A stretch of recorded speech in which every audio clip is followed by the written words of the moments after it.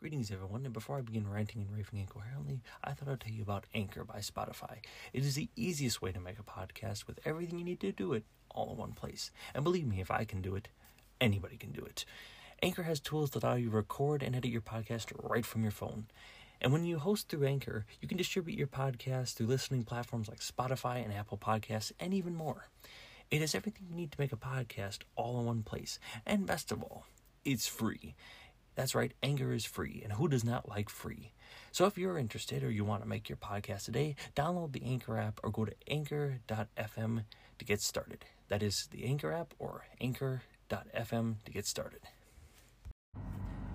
Good evening, people, and welcome to another Drunken Car Review. And today we're going to be doing another news segment I just thought of. So we're going to be releasing 2 in 1 week because I thought it'd be interesting, and, well, if people like these bits, if anybody ever listens to it, then maybe I'll do more of these. So we're going to be doing a little installment I'm going to be calling the Drunkard's Garage.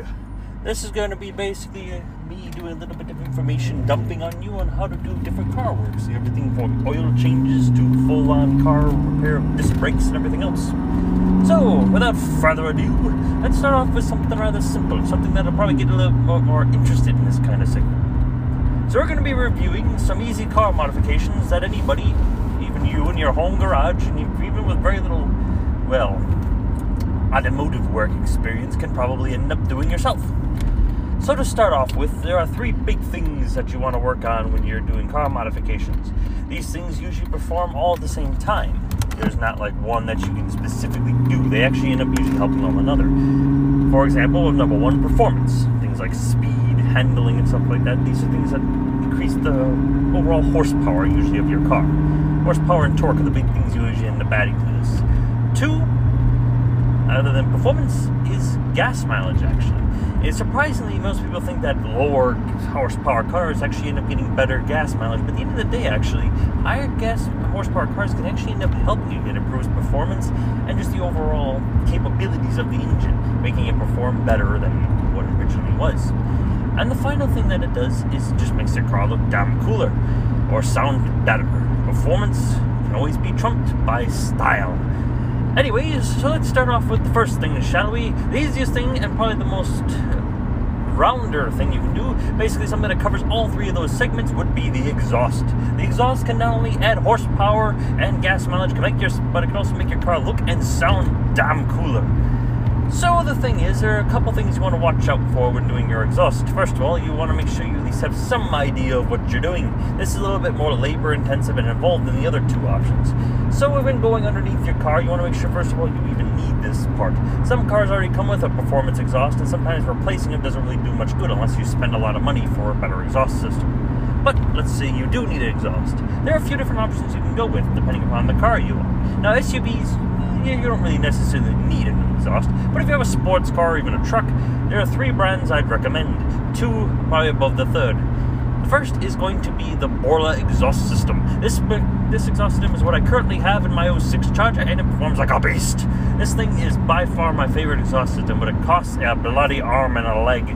It's the most expensive system from Borla I could have bought, but it still cost me a pretty penny. These systems work better, and they give you a little better fuel economy than the other 2, but you pay for it quite a bit more. I think about $300 or $400 more than normal. So unless you got some extra money lying around, you don't mind dumping it in a vehicle, I wouldn't necessarily say the Borla exhaust system would be for everybody. The second one is by far the more rounder one. It's got a better overall. It's a little cheaper, and still provides equal to maybe a little less than the Borla system as far as performance and gas mileage and all that good sound. And that would be MagnaFlow. Now, MagnaFlow sounds just as good as the Borla. I still prefer the Borla sound, but if you prefer a little louder noise, MagnaFlow definitely gives you a louder noise than even the Borla system. I had to pick Borla for more subdued because I drive a bright yellow car. I don't need more attention from the popo. Anyways, so this car, yeah, it was loud, but if I put a MagnaFlow, you get a lot of noise out of them things. If you're looking to crank up the volume in your car, MagnaFlow is definitely the way to go. And it's also a little bit cheaper, too. Usually you get a MagnaFlow system on average about $200 or even $300, maybe $400, depending upon what you're spending, cheaper than a Borla system. So if you're looking for a little cheaper, MagnaFlow is your route. The third is Flowmaster. Flowmaster's been around for generations, and anytime you see somebody redoing a classic car, odds are they have a Flowmaster system. It's usually cheaper, sounds louder, and doesn't really do much for gas mileage, and tends to add a tiny bit of performance, but not much. Mainly you buy a Flowmaster for the noise. So I would strongly say your best bet would probably be a MagnaFlow system. All three are really good, but MagnaFlow is probably your best bet if you're on a bit of a budget, but still want the performance. The second thing you want to do to upgrade your car's mods would be what I call the cold air intake. Now, you can do just a simple air filter. Now, you can go to any store, buy an air filter, toss it in your car, and you can add 5 horsepower to your car almost instantly, just because it's a little better filtration system.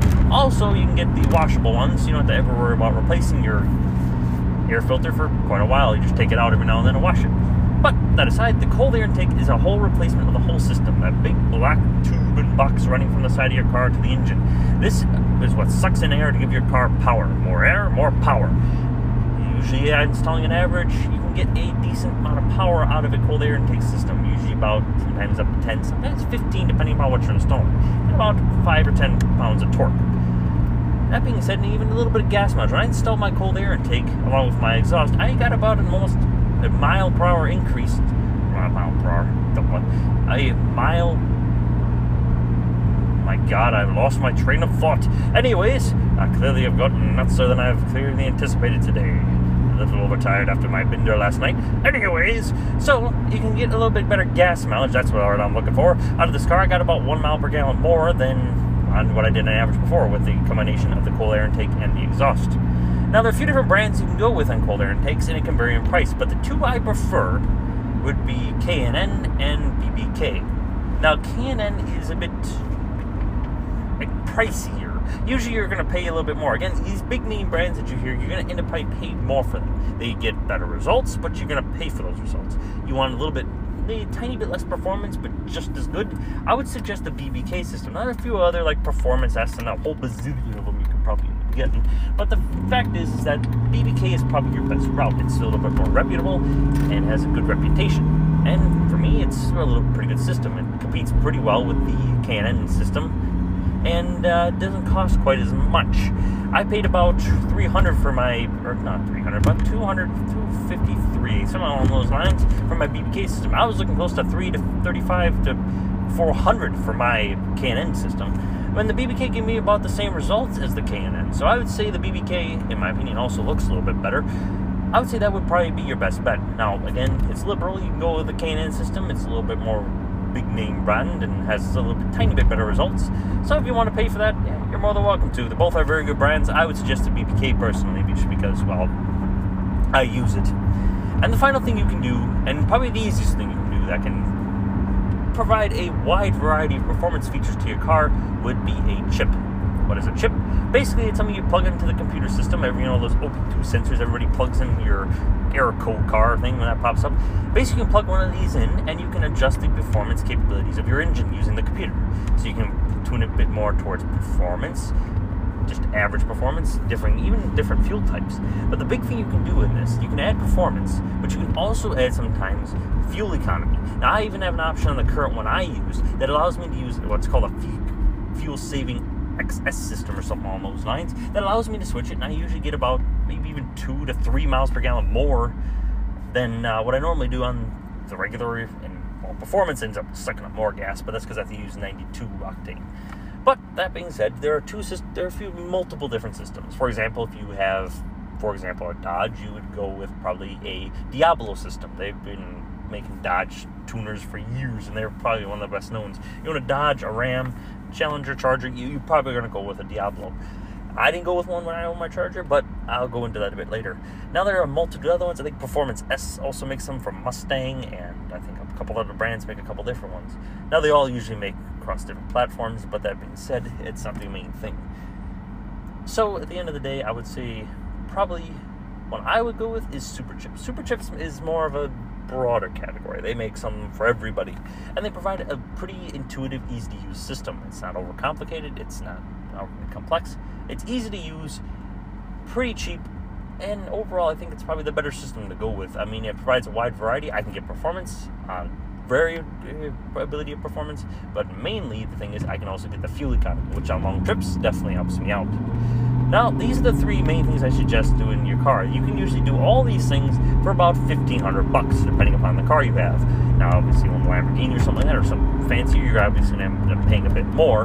But you could probably get all this done to an average car by about $1,000 to $1,500, depending upon what you end up going with. But there are a few other things you can do, obviously. Things like oil filtration systems and oil sumps or something like that. I can't remember the name of them. But basically, it's a little tube that goes in the car that helps suck up some of the excess burn-off oil and keeps your cylinders running a bit cleaner. And again, there's a whole host of other things I suggest as well. But these are kind of the three things that I would suggest doing. Now, another thing I would suggest also doing is sometimes doing brakes. Brakes are actually a bit more important than you even realize. So, for example, if you have corrosion or warping on your rotors, you can get what's that pulsating feeling you get when you push the brake down, and it can definitely affect your performance in the car. Again, these are all things that are strictly optional and not something you have to necessarily go with. But, that being said, if you decide to go with them, you can actually see sometimes a bit better throttle response, a more horsepower, and even a better fuel economy out of your car, which I know many people say that's a little bit intuitive, but it's actually very true. So, I would strongly suggest the three things. First, exhaust. Second, be cold air intake. And third, being a chip system. And there's a few other things. Another thing I would strongly suggest too, possibly even doing, is a throttle body. Throttle bodies can vary depending upon the car you have. For example, on my Charger, it wasn't really necessary. Throttle bodies are about the performance of it and the size of it. So, for example, if you go up to a 90mm, you're getting wider passages, more air going to the throttle body.